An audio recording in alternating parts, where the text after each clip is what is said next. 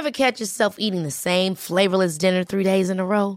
Dreaming of something better? Well, HelloFresh is your guilt-free dream come true, baby. It's me, Keke Palmer. Let's wake up those taste buds with hot, juicy pecan-crusted chicken or garlic butter shrimp scampi. Hello Fresh. Stop dreaming of all the delicious possibilities and dig in at HelloFresh.com. Let's get this dinner party started. I'm Sandra, and I'm just the professional your small business was looking for. But you didn't hire me because you didn't use LinkedIn Jobs. LinkedIn has professionals you can't find anywhere else, including those who aren't actively looking for a new job, but might be open to the perfect role, like me. In a given month, over 70% of LinkedIn users don't visit other leading job sites. So if you're not looking on LinkedIn, you'll miss out on great candidates like Sandra. Start hiring professionals like a professional. Post your free job on linkedin.com/achieve today. A Living History production. I'm Peter Hart. And I'm Gary Bain. And together we're Pete and Gary's Military History Podcast.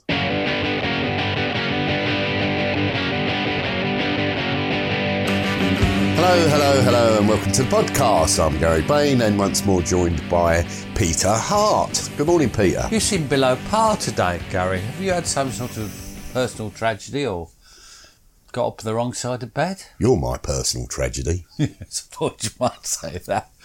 Right. What are we doing today, Pete? Well, we're doing another in our popular series, Laugh or Cry. And this one's called Out of the Line. We've done an Out of the Line. But hard at work. I see. Right, okay. Now, these are being broadcast in support of our new book, which is called, imaginatively, Laugh or Cry, British Soldier on the Western Front, 1914 to 1918.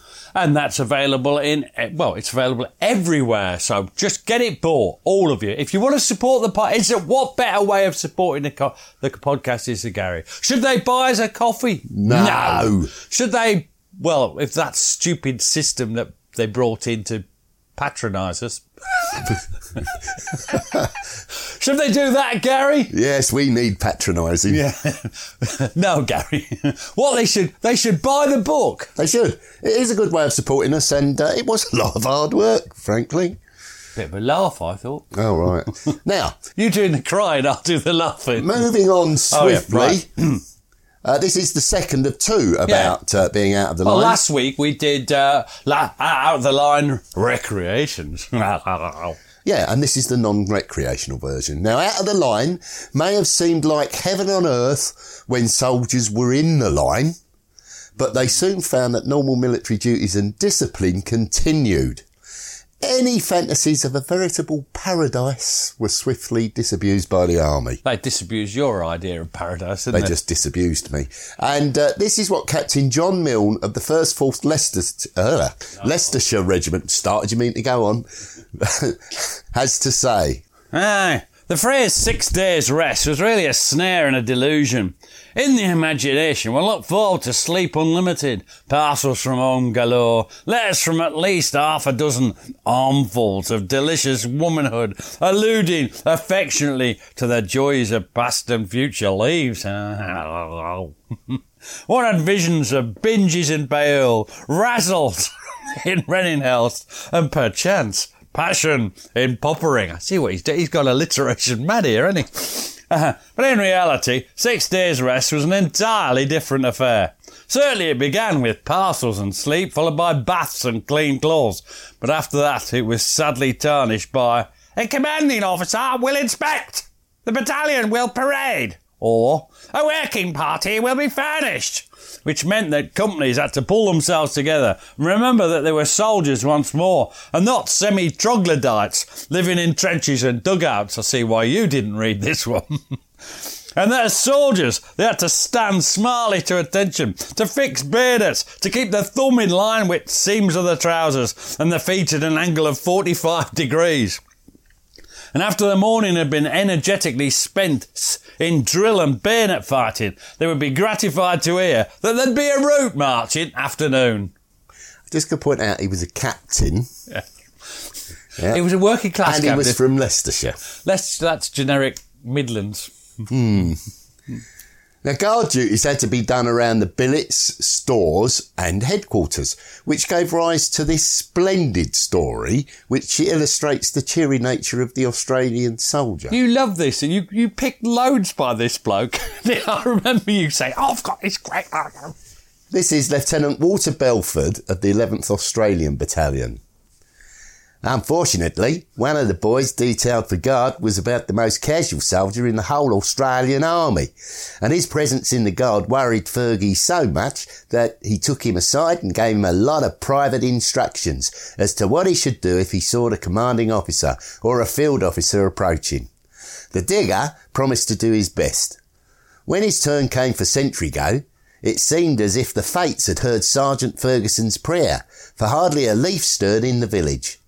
But Jock's coaching was not to be wasted, for Major Boyd Aarons, who was then temporarily in command of the 11th Battalion, appeared at a considerable distance away. The sentry immediately came to the slope and then gave the Major a smart present arms. There was no response, as the Major had not noticed him. But the casual one was not to be balked in this manner. He lowered his rifle, put his fingers in his mouth and emitted a piercing whistle. The CO stopped dead in his tracks and gazed in the direction of the sound. The sentry waved his hand, pointed to himself, and then, in his best style, presented arms. The Major, who was always a real sport, appreciated the situation and returned the salute. How would that go in the British Army, do you think? Oh dear. Now, let's have a bit of balance in this. Let's have a story about insouciant British Guards and a surprisingly tolerant commanding officer. This is what? Second Lieutenant Reginald Russell of the 11th Queen's Own Royal West Kent Regiment. Now, Lewisham Battalion. We've had a few from the Lewisham Battalion. well, it's a very funny book. It's no, funny's the wrong word, but it's got lots of humour in the It's a battalion very funny history. book. Some of the signallers were at one period detailed as part of the coal dump guard. After lights out one night, the regimental sergeant major, always a favourite, happened to be walking along the road when he saw two forms with sacks on their backs making their way towards the camp. "Hey, you fellas, what you got there?" "It's all right, sir. It's only two signallers going back to the hut with blankets and kit after being relieved from guard." "All right. Carry on, but don't mention I saw you coming from the coal dump." Even the colonel was human enough to shut one eye to the efforts of his men to keep out the wet and cold of that wretched winter. Entering number 15 platoon's hut, he noticed how cosy the atmosphere seemed and remarked, "You all seem nice and comfortable here." Then his eye caught sight of the cause of the homely warmth, a huge coke fire in a bucket.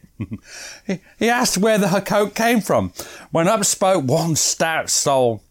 "From the dump across the road, sir." "But there's a sentry there, isn't there? What is the use of a sentry if you go and steal coke like this?" "Hold the bag up, sir." The colonel went out laughing. Again, I'm not sure most colonels in the British Army would respond in that way. Well, from your massive experience of appearing in front of colonels, do you think they'd respond like that? Absolutely, but I'm more intrigued as to a sergeant major who seems to be a pirate from Penzance and two signallers who appear to have gone to Eton, judged by their accents. I just get confused. Now, a sad story was told by Robert Graves of two soldiers, Private Richard Morgan and Lance Corporal William Price, who ran into serious disciplinary trouble from which there was no way out. Now, this is Second Lieutenant Robert Graves, who was at the time 2nd Welsh Regiment, and this is what he says. "Two young miners in another company disliked their sergeant, who had a down on them and gave them all the most dirty and dangerous jobs. When they were in billets, he crimed them for things they hadn't done. So they decided to kill him. Later, they reported at battalion orderly room and asked to see the adjutant.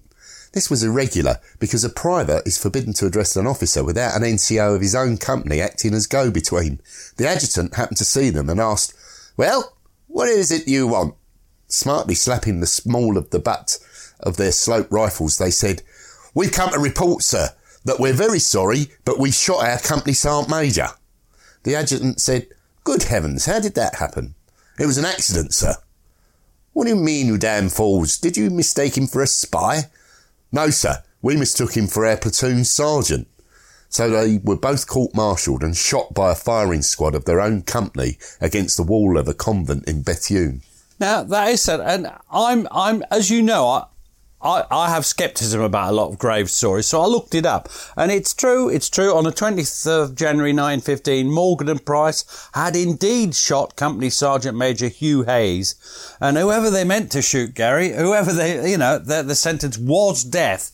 And the pair of them were executed by firing squad at Bethune on the 15th of February 1915. Pretty quick, just a month later. Well, of course it was quick, yeah. It's war, isn't it? Now, training was a priority that could rarely be evaded. The men had to maintain their basic fitness, and there were new skills to learn, new weapons to master, and new tactics to practice. Now, after the first day or two, rest periods seemed to involve very little rest. And this is Lieutenant John Hills of the 5th Leicestershire Regiment. Now, you remember the accent for Leicestershire, don't you, Pete? Yes. Oh, God. Right. Aye. The weather was not very good, but we managed to do many hours' work. The usual physical training, bayonet fighting, steady drill and extended order work, night compass work and lectures. The most exciting event was one of the night trainings, when Colonel Jones combined cross-country running with keeping direction in dark. The running was very successful, but the runners failed to keep direction and ran for many miles, getting in many cases completely lost far into the night. The plaintive notes of the recall bugle could be heard in the various villages of the neighbourhood. And you know, when we put that in the book, I barely sniggered, but that seems hilarious now. I can just imagine. Route marches were considered essential to revive the fitness of men who'd been trapped in static warfare. Yeah, now, you could see that point, though, can't you, Gary? I mean, you're not exactly doing a lot of exercise in the trenches. No. And this is Major Claude Weston of the 2nd Wellington Battalion. Now, do you remember the trouble I had to find anything humorous by New Zealand? I apologise unreservedly to any New Zealanders listening what to the are you going to say to the podcast. Australians, though? Because they hate New Zealanders. Oh. And this is Major Claude Weston. This platoon had a sergeant who set an excellent pace and possessed only one man who could not keep step. There are always one or two men in a platoon who, unfortunately, have no sense of time or some other kindred mental defect, and who find it an impossibility to follow the regular pace of their fellows. The result is a conscious or unconscious irritation to all but the offender, as regularity would seem to be essential to our brains. To anyone riding behind the platoon, the head and shoulders of the one out of time with the rest were most apparent. Now, I have to say, that wasn't exactly rib tickling, but that was one of the fun. However, it reminds me, when I was in basic training, we used to have a chap who we called Elvis, because he looked like Elvis Costello. And at the time, it was the SLR. And when he carried his rifle, it used to make him lean to the right. So when you watched the marching, you could always see him leaning out of the ranks because of the weight of the rifle. Absolutely true. Now, as usual, the men in turn seized on any opportunity to laugh at their officers. Oh, I don't think that's true. And this is Private Harry Stinton of the 1st 7th London Regiment. How come you get all the London regiment? And I can't do a Cockney accent either. The whole brigade was training like us. One regiment had a very small man as an officer leading, and some of the men were amused by this. He must have been something like 5'10", 5'11". Jokes were made at the officer's expense, who knew well what was going on, but took very little notice until the joke went too far. Some of the men got up a song that ended with the words, "And a little child shall lead you." A day came when the officer led the man on an extra long march, and they came back feeling tired and footsore. They had tea and were surprised at an order to fall in for another march. When they formed up, the little officer said to them, "Men, we're going on another route march, and a little child shall lead you on horseback." The men came back exhausted, and there were no more jokes about the officer being small after that. Oh, yeah. Gary, I'll pass it over to you. Would they have carried on joking sotto voce, do you think? Oh, no, but quietly. Route marching was hard work and triggered a considerable amount of comment, and it wasn't all positive. And this is Lieutenant Carroll Whiteside. Carroll? Of the 7th Border Regiment. Border. One heartily and forcibly agrees with one of our most apt Tommies, who remarked apropos of this continued route marching, "It's not the fucking marching I object to, it's the fucking about." He was from London, was he? He was from London, yeah. Now, they practice their rifle shooting. Of course they would. And we've dealt with that in past podcasts. But Norman Edwards, who's quite a well-known veteran, he was one of the last, he was chosen to be part of a Vickers machine gun team. That means a lot more training, doesn't it, Gary? And a considerable amount of what else? Extra weight. Yeah, to carry into battle. Because although you break it down, the stand and the bit, but the ammunition belts, there's a lot of weight. Yeah, but like soldiers then and ever since, they appreciated the sheer excitement of the increased firepower as compared to the humble Lee Enfield. At least most of them did. Now, you've got a special part in this because you know the tune, whereas I failed lamentably. I don't think no is the right word. But anyway, this is Norman Edwards, who was in the 1st 6th Gloucestershire Regiment. No, he was quite posh as Norman Edwards. It was a rather heavy weapon, water-cooled barrel, and there was a separate tripod. Number 1 did the actual firing. Number 2 carried a tripod. Each section was 4 or 5 men. They had to carry the belts of 250 rounds. We inherited this song from the regular army. Gary? You can talk about your rifle, you can talk until you stifle, but it's only just a trifle to the gun that we have now. The Maxim, of course, is the pride of all the forces, so just unhitch the horses and let the bugger go. That was brilliant, Gary. Now, you caught hold, this is Norman Edwards continues, you caught hold of the 2 handles and your thumb pressed the lever and the thing went, no. I thought it went bang, bang, bang, but whatever. He's the veteran, not me. About as fast as that. You gradually traverse the thing on your target. You used to knock it. 1-inch tap. They used to call that. Sorry, that's me saying that. I'll get back to Norman Edwards. You gradually, we had a lecture by an experienced regular machine gun officer. He told us all about the elevations, how you turn the wheel to elevate it. For each degree of elevation, the bullet would go so many feet further on and so forth. When he'd finished, he said, "Now, carry on with the training, Corporal." And the Corporal said, "I'm sorry, sir. I don't think I'd better take that on. I'm a greengrocer in private life." I like the words private life. And now we'll take a short break.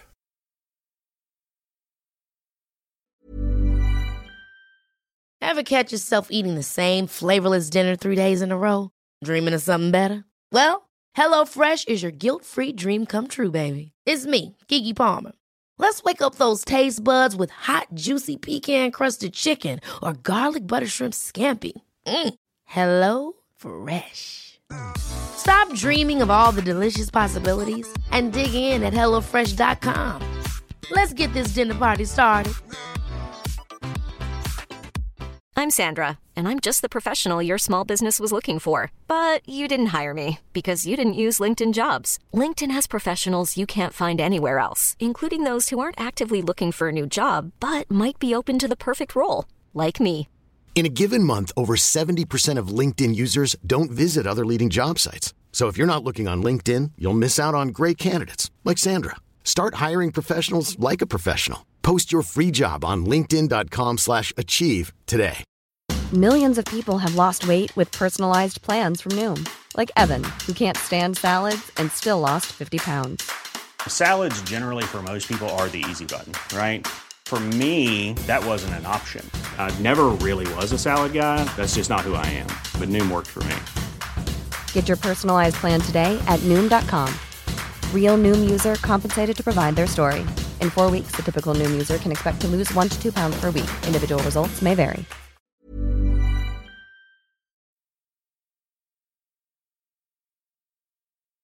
Now, bayonet fighting was regarded as an important component of trench warfare. The atavistic terror of 18 inches of cold steel was not to be underestimated. The men were taught to bellow out loud in the most intimidating fashion as they charged home. And it would be the same when you did Well, that. we saw it with Taff when we recreated the trench bombing in Gallipoli. Yes, I remember your part. And he did his He was terrifying, face. yeah. And his roar. Scream, yeah. Now, this is Captain John Milne of the 1st 4th Leicestershire You're doing a Regiment. lot of Leicestershire today. Aye, dummies made of sacks full of straw were made to look like Germans and savagely bayoneted and concussed with butt of the rifle. Special attention was drawn to the most vital parts of the body, and the rider was added there. 4 inches of bayonet would do the trick. Stranger oaths than have ever entered the fertile brain of Willie Shakespeare were heard on at assault course. Now, specialist bayonet trainers, they ram the point home. This is literally, Gary, and figuratively. And this is what Lieutenant John Hill said. Notice, Gary, how the 2 Leicestershire officers have the same accent.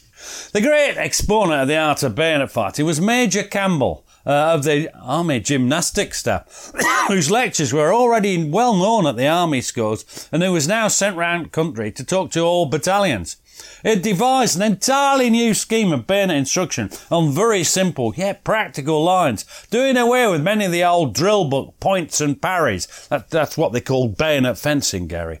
You might have even done some of that. And training arm and rifle to act with the eye, not on a word of command. His powers as a lecturer were as great as his keenness for subject, and for 2 hours, he held the attention of a hall full of all ranks, speaking so vividly that not one of us came away feeling that we were good enough to fight 6 Bosch, given a bayonet, or a machine. Oh, no. Sorry. He was particularly insistent on not driving the bayonet home too far, and we shall always remember his saying, "Throat, 2 inches is enough. Kidneys, only 4 inches, just in and out." Which is, then you think about, what it means. What it means, absolutely. Because it's a terrible, terrible business. And I think people were terrified of bayonet fighting, and I think I can see why. Going hand in hand with bayonet fighting in clearing a trench of Germans was also the use of the hand grenade. Men were taught to throw them with an overarm cricket bowling action, but accidents were frequent. Now, I just want to say that I see why you've picked to do this one, and I see exactly why you've chosen this quote. And I now remember that you insisted it went into the book because you said it was sort of like a dream come true. Although I then would point out that it's absolute tragedy and shouldn't be laughed at. And this is Lieutenant Lionel Sotheby of the 2nd Black Watch.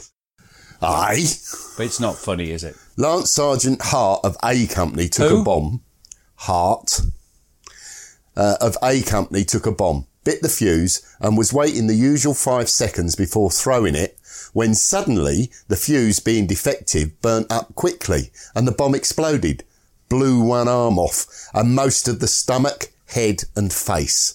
He was practically killed, but was supported by the sides of the trench. The explosion of the bomb set fire to his pouches and all his ammunition. About 150 rounds blew off almost simultaneously. He received practically all these in him. Many bullets flew through him and threw pieces of him yards away. He was quite dead now. No, I think that's absolutely terrible. But the fact he's got the same name as me, he might even, I suppose, have been a relative. And it just brings it home. It's horrific. It is just horrific. I think when Paul calls a book Laugh or Cry, that's not laughing. That is just... That's definitely in the cry side. I just find that amazing. I wonder if he was a relative. I mean, but there are a lot of Harts. It's not as common as Bain, obviously, but there are a lot of us about. Now, anyway. Overall, training was vitally important, but the troops were not enthusiastic about it. Many would have preferred to rest, and one young officer was darkly mordant on their prospects. And this is 2nd Lieutenant Eric Marchant of the 1st Essex Regiment. We're continuing our usual training, but have now got on to attack formations and tactics again, so there is certain to be some entertainment in the near future. I feel certain that the war will be over by about July 1925. Optimistic. Yes.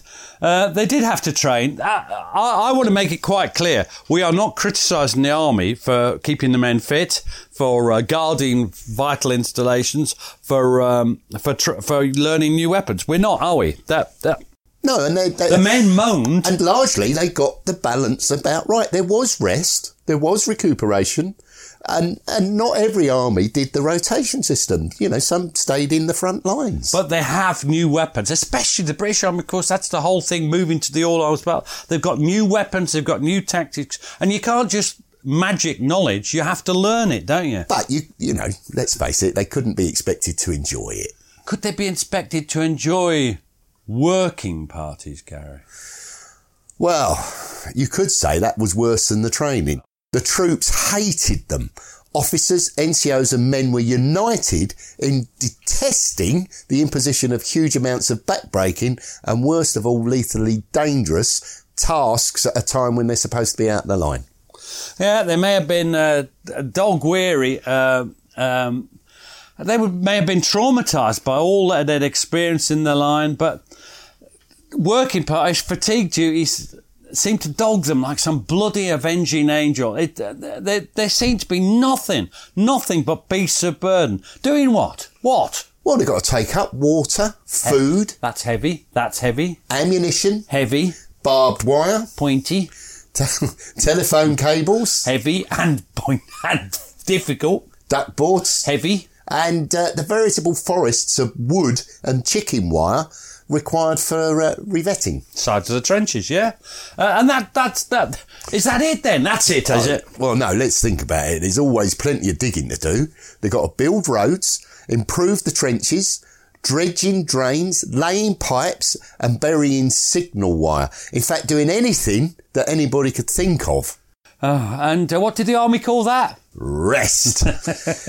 There was minimal honour and very little credit for those carrying out these mundane tasks, as one cynical officer mused. And this is one of your favourites. This is Lieutenant Norman Down of the 4th Gordon Highlanders. He's just great. The man who's going to win the war is poor old Lance Corporal of the unpaid variety. They're poor, yeah. General A wants something doing. He acquaints Colonel B of his wishes. Colonel B notifies Captain C, who in turn passes on the good news to Second Lieutenant D, who skillfully shifts the burden to Sergeant E. Sergeant E, intent on obtaining a disproportionately large issue of rum for his platoon and himself, details Lance Corporal, unpaid, F. Lance Corporal F takes 6 men, 3 shovels and a tin of chloride of lime, and the job gets done. Then he returns and reports the completion of the job to Sergeant E. Sergeant E steps up to Second Lieutenant D, salutes and reports, "I've done that job, sir." I mark you, no mention of Lance Corporal F. Lieutenant D wires to Captain C, "Have done job." Captain C sends a message by orderly to the effect that he, Gary, mark you, has completed the allotted task. Colonel B writes, "I beg to report that this work has been brought to a satisfactory conclusion by me." General A, replete with a good dinner, receives the message. "Good fellow, that Colonel B," he murmurs. Well, there's a lot of truth in that in the end, but that, in a way, that is just how it is, isn't it? That's very much as I remember talking to one of your underlings at TfL. Yeah, he said, that Gary takes all the credit. He says he saved us £8 billion trillion, but it was me that did the work. I remember them all saying that to me. And all unpaid. Well, they were very well paid compared to me. Now, carrying parties were very much detested. The quantities of material required in the front line were such that the garrisoning battalions could not carry everything they would or might need during their tour of duty. Yeah, that's if you think about it, as they move into the line, they can't carry all this stuff, can they? So this is what Lieutenant Dennis Barnett of the 2nd Prince of Wales Leinster Regiment.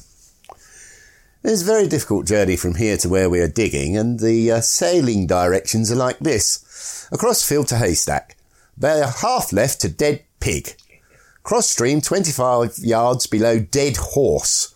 Up hedge to shell hole, and then follow the smell of 3 dead cows across a field, and you'll arrive at exactly the right place. The best of these landmarks is that you can use them on the darkest night. I brought my lads back on a shortcut I devised for myself, including a couple of dead dogs and a certain amount of one German. It is a much better way, and I got the bearing so well that I walked right into the last cow without even smelling her. So strong was the wind blowing the other way. I want you to notice a certain amount of one German. Now, the loads had to be carried were often heavy, and it's the thing. Sometimes we always say it's not the weight of a load, is it? What is it? No, it was also the shape. Sometimes that rendered carrying them through a communication trench an almost impossible task. Arthur Beattie revels in his adventures with a 12-foot long plank, and you're going to tell us what Private Arthur Beattie of the 15th London Regiment, that's the Civil Service Rifles, Harsh buggers, says. To the end. And do you remember the film The Plank with Eric Sykes? Yeah, vaguely. I'm a bit young. Ronnie Barker. I'm a bit 60s. young. It was a sort of silent film in the 60s. I'm a bit young. No, you're not, Gary. You've seen it hundreds of times. Anyway, if those of you who have seen The Plank will recognise this. Right, here we go. To the initiated. Uninitiated. Did I say? I meant to say uninitiated. It's a difficult word, that. Who have only witnessed the carrying of a plank along the King's Highway, plank carrying may appear, at first sight, a very humdrum occupation. But when 2 men endeavour to negotiate the twists and turns of a tortuous trench, bearing on their shoulders a 12-foot plank, the possibilities are endless. The diabolical malice of things inanimate is well known. The propensity for bread and butter to fall face downwards on the best carpet, and the elusive gambols of the wily collar stud are everyday occurrences. That's interesting, because one of those is still common and the other one isn't. Anyway, he goes on. But for absolutely fiendish cunning, commend me to a 12-foot plank. Flut. We had not gone more than 100 yards along the trench before my rifle got between my legs and caught in my putty. I, naturally enough, I can see where he got wrong, naturally enough leant the plank on the parapet and bent down to unfasten my leg. This was the opportunity for which the plank, having lulled us into a false sense of security by its apparent docility, was waiting. With diabolical malice, it leapt from the parapet and smote me on the back of the head. As there were no stretcher-bearers in the neighbourhood, I quickly recovered, and we proceeded on our pilgrimage. Ere long, we arrived at an exceedingly sharp turn, the projecting piece being made of sandbags. We were just thinking of sitting down to discuss the matter when one of the men in the traverse came to our aid. Poor lad, he didn't know that plank. We'll shove it over the top. Seizing one end, he leapt lightly to the top of the pile of sandbags ere we could warn him. His retribution was quick. The pile of sandbags collapsed. Our good Samaritan was hurled through the air. The plank swung round and hit him on the head, while the avalanche of sandbags buried Ebo Smith. That's his name. I dug Ebo out. We thanked our friend, hoped we hadn't upset him, and left him seated and thinking deeply amidst the debris of his ruined traverse. Whether the plank had satiated its lust for blood, or whether it was again a trace of the triumph of mind over matter, I know not, but it gave us no more trouble. And I do love the idea of this evil plank.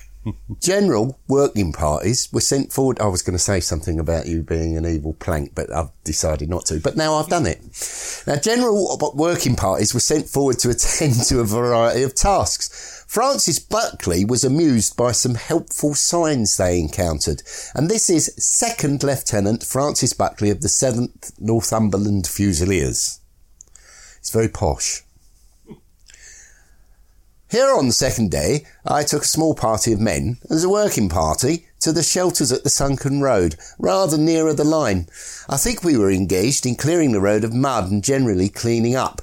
On the way there, I saw some rather humorous notices stuck up at various points. This is a dangerous spot.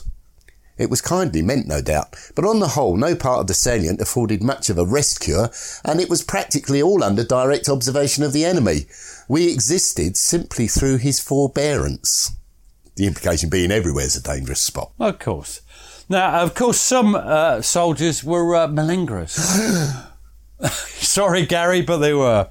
And they'd do anything to avoid working pies. And this is a fantastic story told by Sergeant Joe Fitzpatrick of the 2nd 6th Manchester Regiment. And he told this to me. I remember interviewing him. Funnily enough, I had concussion when I did this. I just fallen off my bike, smashed my head into the side of the road. And when I got there... Oh, I thought you were carrying a plank. Dun, dun, dun. And so I was totally concussed when he told me this. He said, anyway, this is what Joe Fitzpatrick said. Aye, I used to take my platoon up to the line to do a lot of repair work. It was a bright morning, and we left the Menin Road, and were marching up this blank road to go further up towards the salient. The sun was shining right in your face, and all of a sudden one of the chaps fell. I went to him and had a good look at him, and when he came round I said, "Are you all right?" He said, "No, I'm not all right." I said, "You can find your own way back, can't you?" Yes. Right, I'll get back. I thought that was funny. I said, "I think this fellow's swinging it." Next morning, we got away again, and I was walking just behind him. He didn't know I was just behind him. He had his eyes on the sun, staring at the sun, till it sent him dizzy. When he'd been staring a good minute or so, I gave him such a push in the back. He turned round as if to say, "What's that for?" I said, "Keep your eyes on the bloody floor. Don't keep looking at that fellow up there," he means the sun. He didn't do it again. You see, what they do, they think of all sorts of little things. It just depends on the individual. Now, were you that kind of soldier, or were you the Joe Fitzpatrick kind? I was the Joe Fitzpatrick. I always looked down. I was looking at my feet most of the time. To avoid falling over. Now, most of them kept their sense of humour to see them through, even when they were assigned to the most disgusting tasks. And this is Lance Corporal William Andrews of the 1st 4th Black Watch. Scottish, and he was Scottish. Aye.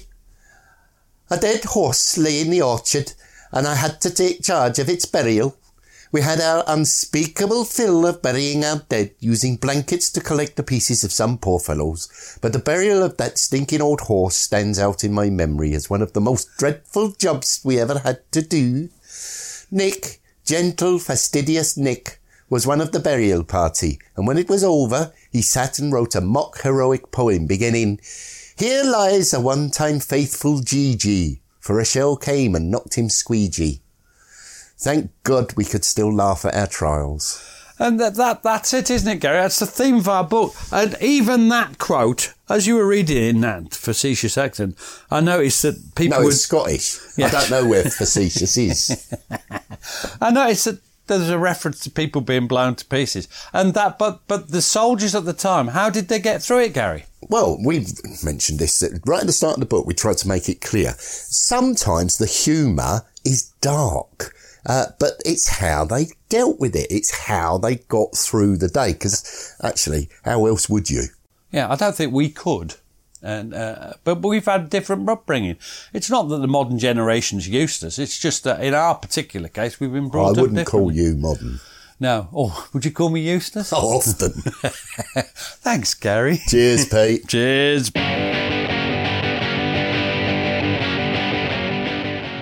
Thanks for listening to the show. Blah, blah, blah. If you'd like to support us, you can now buy us a coffee.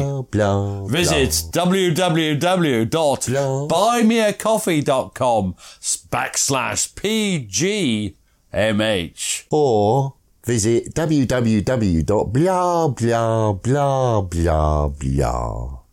And we'd be jolly grateful. Cheers.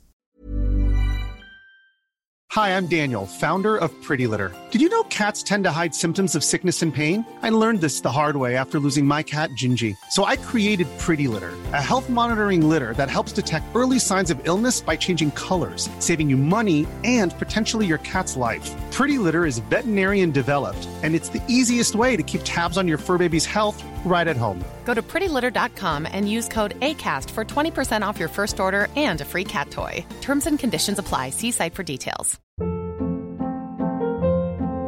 Hold up. What was that? Boring. No flavor. That was as bad as those leftovers you ate all week. Keke Palmer here, and it's time to say hello to something fresh and guilt-free. Hello Fresh. Jazz up dinner with pecan-crusted chicken or garlic butter shrimp scampi. Now that's music to my mouth. Hello Fresh. Let's get this dinner party started. Discover all the delicious possibilities at HelloFresh.com.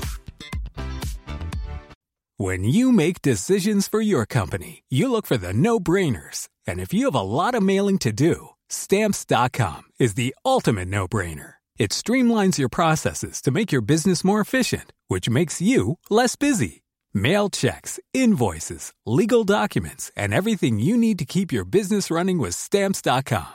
Seamlessly connect with every major marketplace and shopping cart. Schedule package pickups and see your cheapest and fastest shipping options from different carriers, with rates up to 89% off USPS and UPS rates. And with the Stamps.com mobile app, you can take care of mailing and shipping wherever you are. Make the same no-brainer decision as over 1 million other businesses with Stamps.com. Sign up with code PROGRAM for a 4-week trial, plus free postage and a free digital scale. No long-term commitments or contracts. That's Stamps.com. Code PROGRAM. Thanks for listening. Follow us on Twitter and Facebook to learn more about each episode. And if you'd like to support the podcast, you have a couple of options. You can buy us a coffee at buymeacoffee.com/PGMH, or consider subscribing to the podcast for only £2 per month and get ad-free listening and bonus content. You can find links for both on our Facebook and Twitter accounts. Sounds great, doesn't it?